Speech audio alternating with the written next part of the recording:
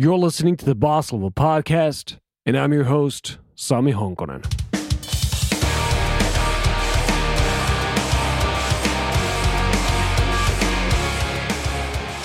My guest for this episode is Barry O'Reilly. I met Barry a couple of years ago when we were both keynoting the Agile Australia conference. Ever since, we've been messaging each other every now and then, trying to find a moment when we could be in the same location so we could do a face-to-face interview for the podcast. It was taking too long, so we decided to just do it remotely instead. What's especially interesting to me about Barry's experience is that he's worked a lot with large organizations. He's one of the authors of Lean Enterprise that discusses how high-performance organizations innovate at scale. He's the founder of ExecCamp, which takes executives to retreats lasting up to 8 weeks and helps them disrupt their own businesses. Barry's also faculty at Singularity University and a frequent writer for The Economist. Barry has a new book coming up called Unlearn, which we'll talk about in the episode. I hope you enjoy listening to our discussion.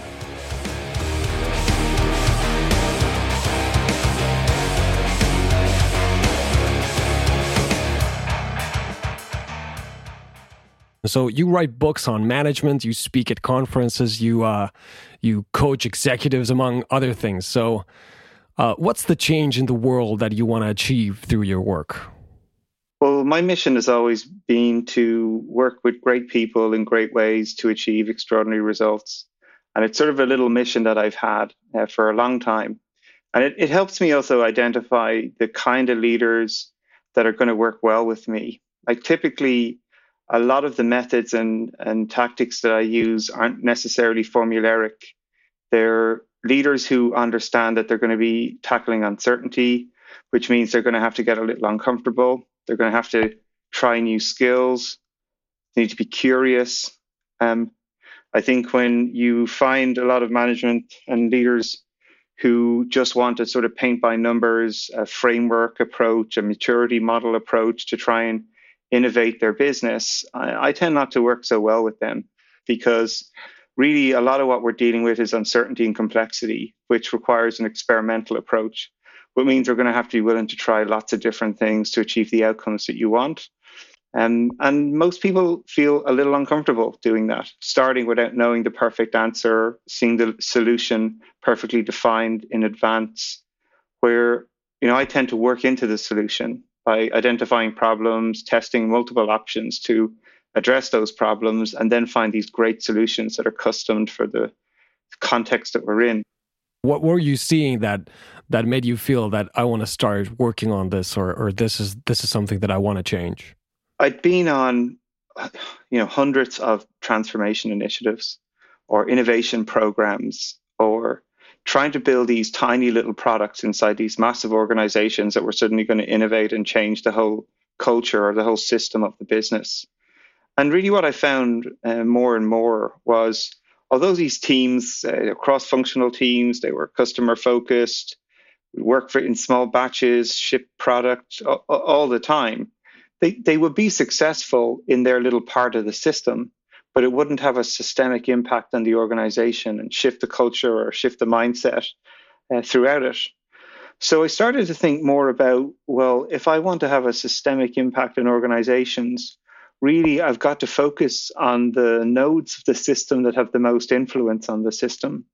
And how could I create experiences for them to start to learn and reignite their curiosity again, start to remember why experimentation is really powerful for them, because it helps them make better decisions. And most executives that I work with are interested in making great decisions. The challenge they have is a lot of the data they get is sanitized or corrected as it's moved up to them. So often they're making decisions in the business based on poor information, sanitized information, corrected information, which isn't actually the truth. So really, I wanted to show them ways about how they could get the data they want. See things like their strategy as a hypothesis, see employees as their customers of the systems of work they're building for their internal processes, and then start to experiment, like start to test these hypotheses with real experiments to get better data to make great decisions. And A lot of it is very uncomfortable for them initially because they're learning that strategies that they thought were correct are actually invalid, or they're learning that systems that they designed don't actually operate the way that they expect. What I find when you work with them for a period of time is they stop starting to blame individuals or people for why things go wrong. They start to recognize that it's actually the system that's incorrect and people are just trapped in a bad system. So one of the things that I want to focus on a little bit or ask a little more about is that you mentioned decision making, and one of the structures that's preventing especially large organizations, in changing their operations and processes and policies is the decision making, and most of those decision making structures are actually based on a hierarchy. So what's your opinion? How should large organizations change the way that they make decisions, but then again, without introducing too much risk? One of my favorite books is Turn the Ship Around by David Marquet. And David was the captain of the worst performing submarine in the US fleet. And what he found is that when you work in that system, the captain had to make every decision, right? If they had to move a boat into an attacking position, he'd have to tell the person to turn the rudder left, go up, go down. And there's all these decisions that had to go all the way up to him to make. And what he really wanted to do was start pushing the decision-making authority to the people closest to the information. And the way he would help them make good decisions is it was his job to give intent. What's the purpose of what we're trying to achieve? And then trust people closest to their job and the work they have to do to contribute to that to make a good decision. So he started changing the way he would ask questions. He said he was never going to make any more decisions apart from one decision, which was to launch missiles, because that could result in loss of human life. But every other decision he said he wasn't going to ask. He was going to give people intent and then ask them what they thought they should start to do. So he started to build up this capability where people were confident to make decisions, and he could start to see that they had the capability to make those decisions. And that allowed him to sort of start to relinquish this sort of command and push control down to the people who needed it. So if I was to summarize that, basically you were saying two things. You were saying that you think it's a good idea to push decision-making to the people with the best information related to that decision. And it's a good idea to break decisions into smaller bits by breaking them into experiments. And if we talk a little more about the pushing decision-making to the people with the best information, one of the things that I've been thinking about a lot recently is related to who are all the people that need to be involved when making a decision, because you need the best expert. So who's the best expert on the topic that we're discussing? Then you'd probably need who has the best big picture, who knows what's relevant here, who knows what the impacts are to the whole organization, to our customers. And then third, I think one important thing is to include people who are going to be influenced by that decision. So what's going to happen after that decision, and who's going to kind of see the results of that decision, because they also probably have a strong opinion on how what should be decided. Any thoughts on that? Yeah, I think you've described a lot of the characteristics that are important to make great teams and also take people on a journey to deliver something that's generally complex, right? Or a product or a service. And I think when any people are left out, it generally leads to friction. And when too many people are involved, it generally leads to glacial movement. So, one example I can think of is another one of the leadership teams of a bank I coach here in America. They had this challenge with everything was decision by committee. And therefore, to try and get anything done, we could never actually move anywhere because we had to coordinate these 40 to 45 people, everyone who would want to have an opinion, everybody who would find a really difficult edge case scenario. They're smart people, so they're thinking about all these really complicated ways about how these systems could go wrong. The head of governance, risk and compliance was a very interesting character. The way he wanted to work with teams is he thought about his team as thinking like a set of traffic lights. And ultimately, you have a place you are and a destination you want to go to on a highway.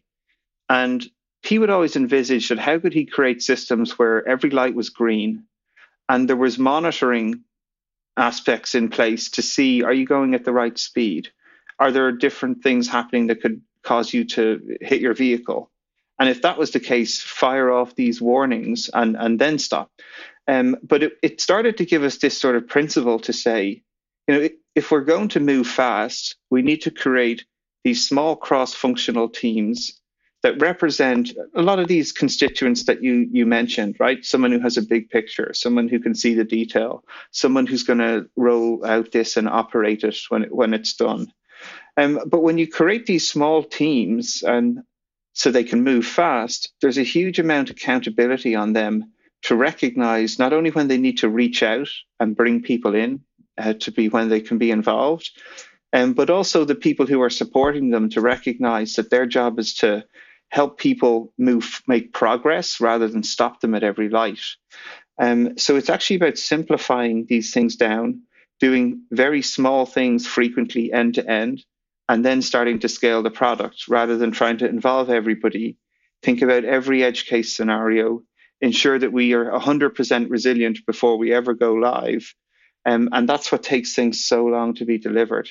So let's talk a little about experimentation and building a culture of experimentation, because I think that's something that you and me both see as something that's very valuable for organizations. So from what I've understood, you've actually worked with some of the largest organizations in the US. So it's kind of really interesting to hear your opinions on like how do big corporations get started in building a culture of experimentation.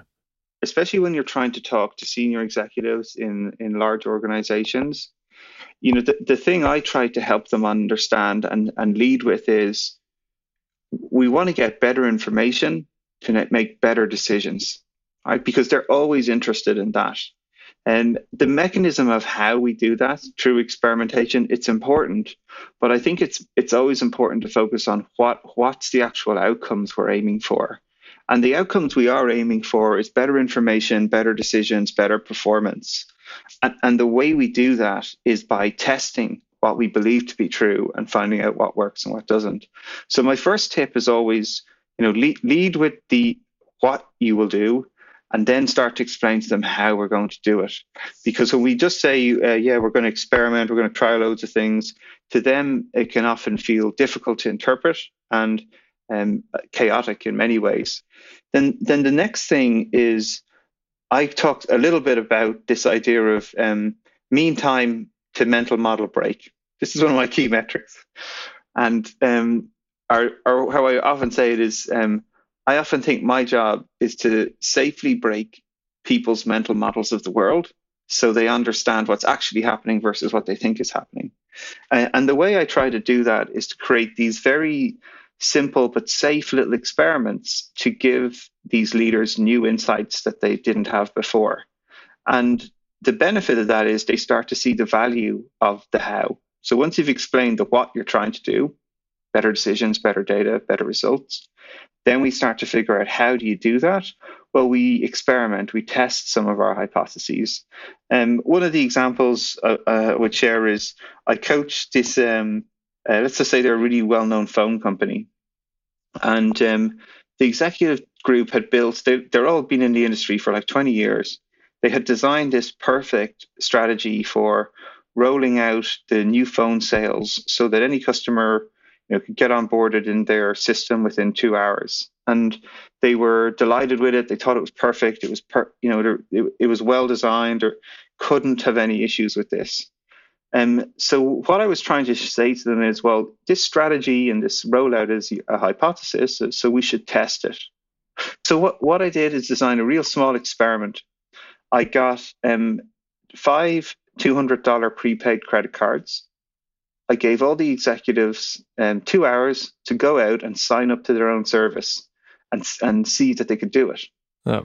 Right? So how do you think they got on? They couldn't.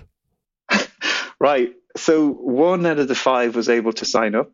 Another one nearly did it within the time, but three couldn't. That's awesome. And again, so it was by learning by doing. right? By Yeah. getting them to be customers of their own systems. And it's kind of it's kind of crazy sorry, when you think about it, that kind of that you had to push them to do that. And I think it like when you say it like this, it seems pretty crazy that they've not done that. But then again, I think it's very understandable. I think this is probably very, very common that you just kind of assume that, of course, like I don't need to use my own product. I know what the product is and I know how it works, and I don't need to use it. Whereas actually trying it out, like you just explained, can be very eye-opening. absolutely, right? And but it's a safe for them to fail, right? It's like they're not doing this in front of the entire organization. Yep. It's a 2-hour test. They're just going out, and they all had different failure points, right? It's a complex system they're trying to build.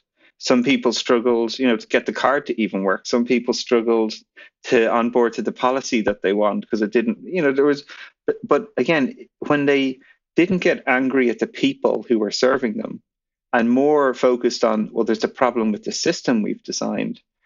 The power of that then is that they start to see that all these little mistakes are just signals from their system saying things aren't operating as you think they are. Let's fix it. And once you sort of get into that mindset, it becomes very, very powerful because you start to see everything as a hypothesis with a set of assumptions to be tested. And, all those executives then go on to become these great experimenters because it reignites their curiosity. It makes them start to think about, well, what assumptions have to be true in order for this to work? So let's test those and make sure they're operating as we expect.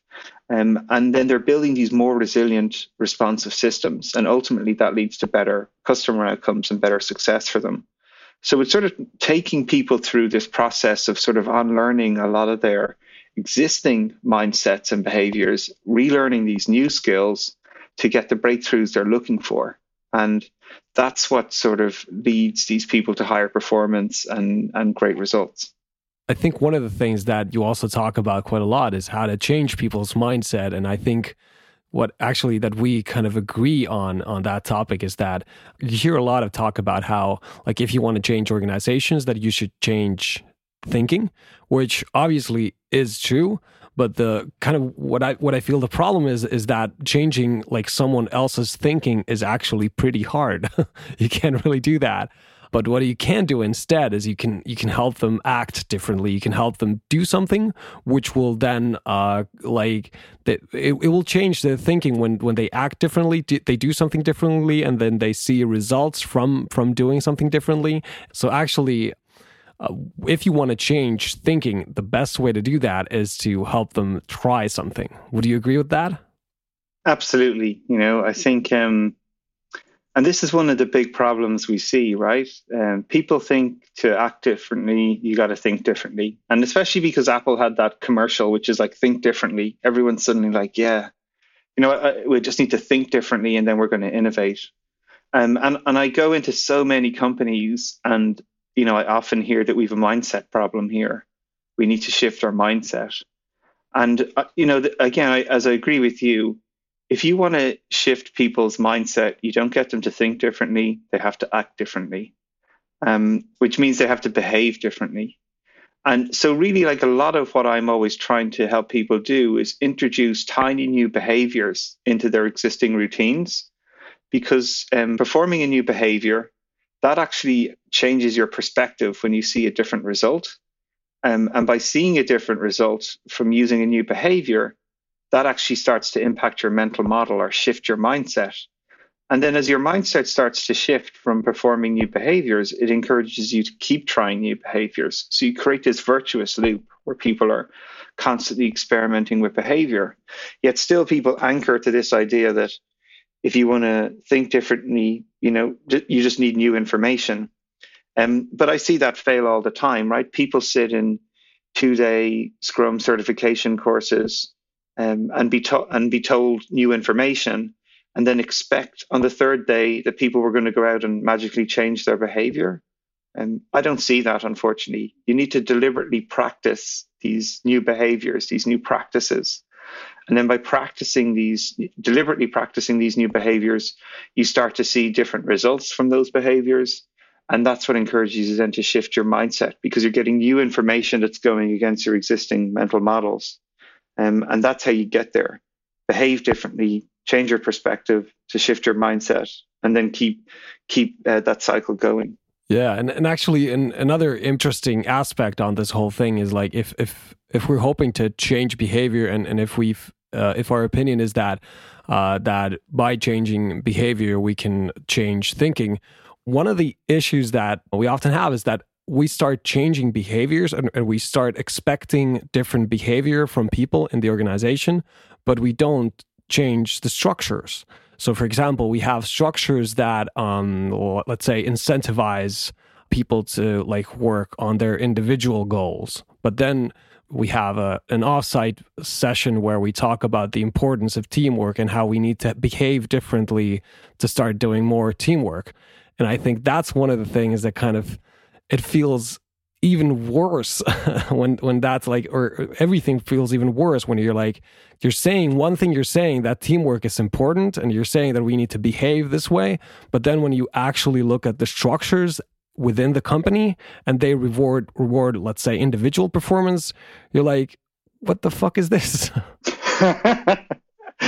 Oh, it's funny. Yeah. So I think, I have another good example of this exact story. I was working with another financial institution in Europe, and the leadership team had invited me along to their like 2-day their strategy offsite. And they were talking about how the organization needed to grow, how they needed to have better collaboration. And they were sort of like, everyone did their presentation about how their business unit with like global markets was doing great, financial trading was doing great, retail banking was doing great. Everybody was just selling their great story. And yet the bank as a whole was struggling, and we sort of sat through this presentation for, I'd say, about like 90 minutes. And then just in the last 30 minutes of the session, everything sort of changed, because somebody was talking about this idea of the one bank and how do we be successful. And then the head of strategy just goes, well, the reason we're struggling is because we're all incentivized to make our bank work, our portion, our department work. So we're actually competing against one another constantly, locally optimizing for ourselves. And it was a great moment to be there to see somebody speak up like that, because it shifted the whole approach of everybody in the room. They actually made it safe for other people to recognize that because they were locally optimized, it was very difficult for them to achieve strategic initiatives for the entire bank, because everybody was working on the thing that would make them successful, achieve their bonus, and so forth. So you have to be very deliberate about how you design your incentive structures and make sure that they're communicating what behaviors you want to see. Because if you performance manage individuals, you'll get individualistic behavior. If you performance manage teams, you'll have more of a team approach, and so on and so forth. And I also know you've had Bent Holstrom on the show as well. So other listeners, I'd highly recommend. Actually, it's a great podcast that you both did a while ago, I think, on incentives. And, I think that was just a great way where he was describing some of the behaviors that you would see. The classic example at the moment is, I think, the Wells Fargo group, where people had a very strong incentive to just open new accounts. That's how they would measure success for their products, if people open new accounts. And it was an easy to measure thing at a local level that drove people with a strong incentive, that drove people then to start creating bogus accounts, and ultimately had massive financial repercussions for the largest fine I think a bank has ever had in the US on Wells Fargo. But it's also a massive impact on their brand, which is a much harder financial quantification thing to actually, understand. So super interesting. And again, trying to get people to think more about the metrics and the incentives you communicate lead to the behaviors you'll drive. So you need to be very deliberate about how you design them. Yeah. Someone commented on the Bengt Holmstrom episode that in that episode I got schooled. I love that. But anyway, Well, and he's won the Nobel Prize, so I don't think you have to be too upset about that. no, I'm not at all. It was awesome. I learned a lot from that discussion, and I think that's like one of the main ideas of having this podcast is talking to people who are smarter than me and who know more about me, and then saying things out loud, and then they tell me when I'm wrong. It's a great way to learn. Yeah, yeah. It's 100%.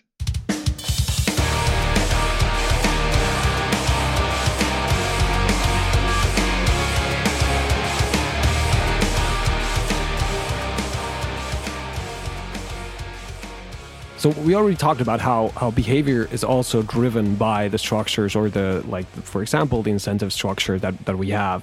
And that's actually one of the reasons why I think that if we actually want to get long-term changes in people's behavior, we have to be able to change the structures eventually, because otherwise they will always kind of override whatever discussions we have or whatever like offsites where we fall to the ground and people like catch you or whatever you decide to do. Like, it doesn't really help if the structures don't change.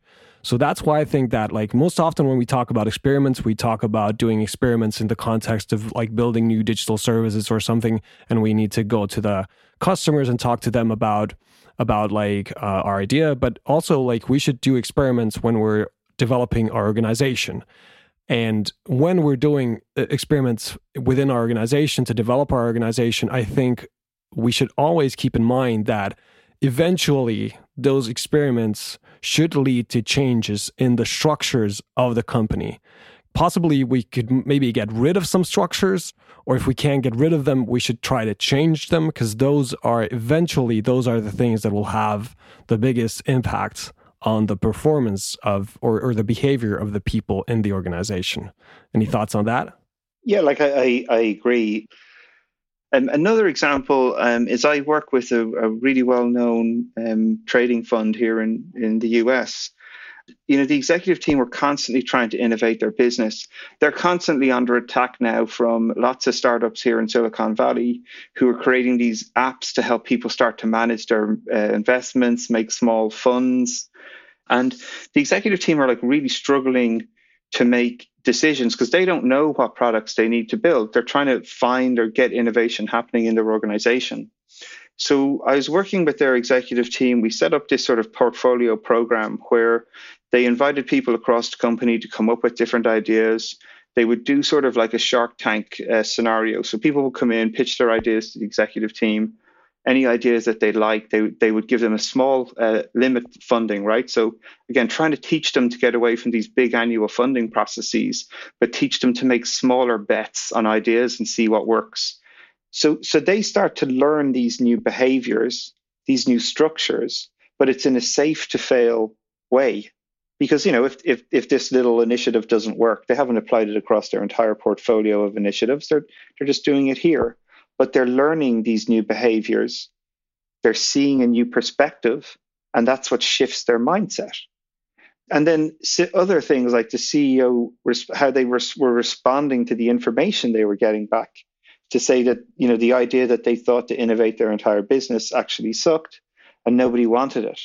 So again, there's another structure of like information coming from the front line directly, unsanitized to the CEO, enabling them both to make good decisions based on real information. Again, changing the structure about how information is shared in the organization. It's not a 25-page PowerPoint report. It's the teams coming and showing evidence of prototypes that they've created, information that they've learned from their experiments. It's a totally different structure of way of interacting. So I think it's trying to show people that there's a real deliberate strategic approach to doing change, to doing new structure design, because we're not just experimenting with products, as you said. We're experimenting with processes, we're experimenting with new behaviors, we're experimenting with new tools and techniques to try and find out what's the most optimal ones for the context we're in. And again, that goes back to this idea that what we're doing is not formulaic. It's not a paint by numbers approach. We're experimenting at multiple levels here to find out what works best in your context. And then you create a system optimized for yourself. It's not a one-page document to say, if you follow all these practices, you will suddenly be an amazing technology organization. You're building your own. Just like Toyota's production system is very unique to Toyota. They're constantly adapting it. When they would invite the GM people in to look around their offices and take photos of the way that they were working, the GM thought that Toyota were mad. But again, Toyota realized that you can't copy the capabilities that they had created through this ritual of daily experimentation at all levels. So, and this is the sort of stuff that I think when you're really seeking to create unique cultures and higher performing cultures and adaptive cultures, is that you have to build this culture of experimentation, of learning into everything that you do. And that's what's going to be unique and give you a differentiator and competitive advantage. Great. Let's spend a couple of minutes on your upcoming book. So you have a book coming up that's going to be called Unlearn. And in the book, you introduce the cycle of unlearning. So can you just briefly walk me through that? What's the cycle of unlearning? I think you and I would both have a shared assumption that we have to continuously learn. We're in an environment now where we have to continuously learn new things, especially in technology. New technology comes along, you need to learn it. But what I found was learning new things was not the limiting factor in higher performance. It was actually unlearning existing behavior and models and methods that had made people successful in the past, and they were still applying those same methods and models in the future, actually to every problem they came up against. And they weren't as effective, so it was therefore limiting performance. So I sort of got to this concept that really what we need to do is not only learn, but also unlearn existing behavior to make space for new information to come in. And the way I sort of define unlearning is it's a process of letting go or reframing or moving away from once useful mindsets and behaviors that were effective in the past, but now limit our success. So it's not forgetting, removing, or discarding knowledge or experience. It's a conscious act of letting go of outdated information and actively engaging and taking in new information to inform decision-making and action. And, the way I sort of think a little bit about it as an analogy, imagine, you are a piece of software, your mental model, the way you operate. So if you're not constantly updating your software, your human operating model, ultimately you're going to become disrupted. Companies don't get disrupted. It's the individuals that lead them because they don't adapt to the context. So that's really what inspired me to write the book. And by coaching these executives and leaders through this process of first trying to recognize, something that they were trying, an outcome or aspiration they were trying to achieve, but struggling to do it, something that worked before suddenly wasn't, they weren't achieving the outcomes that they wanted. That's normally a signal that you need to unlearn, that the behaviors that you're using are not taking you to the desired direction or results that you want. So you need courage to call that out, that what you're doing is not working. And then relearn is really about experimenting with different behaviors, trying lots of different options to see if you use a new behavior, does it take you to the desired outcome or result that you want? And by experimenting and relearning these new behaviors, ultimately that leads to breakthroughs in thinking and insight and action. So would I be correct in saying that when you say unlearn, what you mean is consciously identifying what's obsolete? Absolutely. Or consciously identifying that what you're doing is not working. Yeah. So you're accountable to yourself about recognizing that the behaviors I'm trying are not effective. Yeah. And that requires humility. It requires curiosity. And then it requires you getting uncomfortable. And again, what I find is that when you can get people into that state, they're the people who I think can really propel themselves to extraordinary results. They strive for excellence rather than perfection. And I think that's a really powerful trait in these great leaders.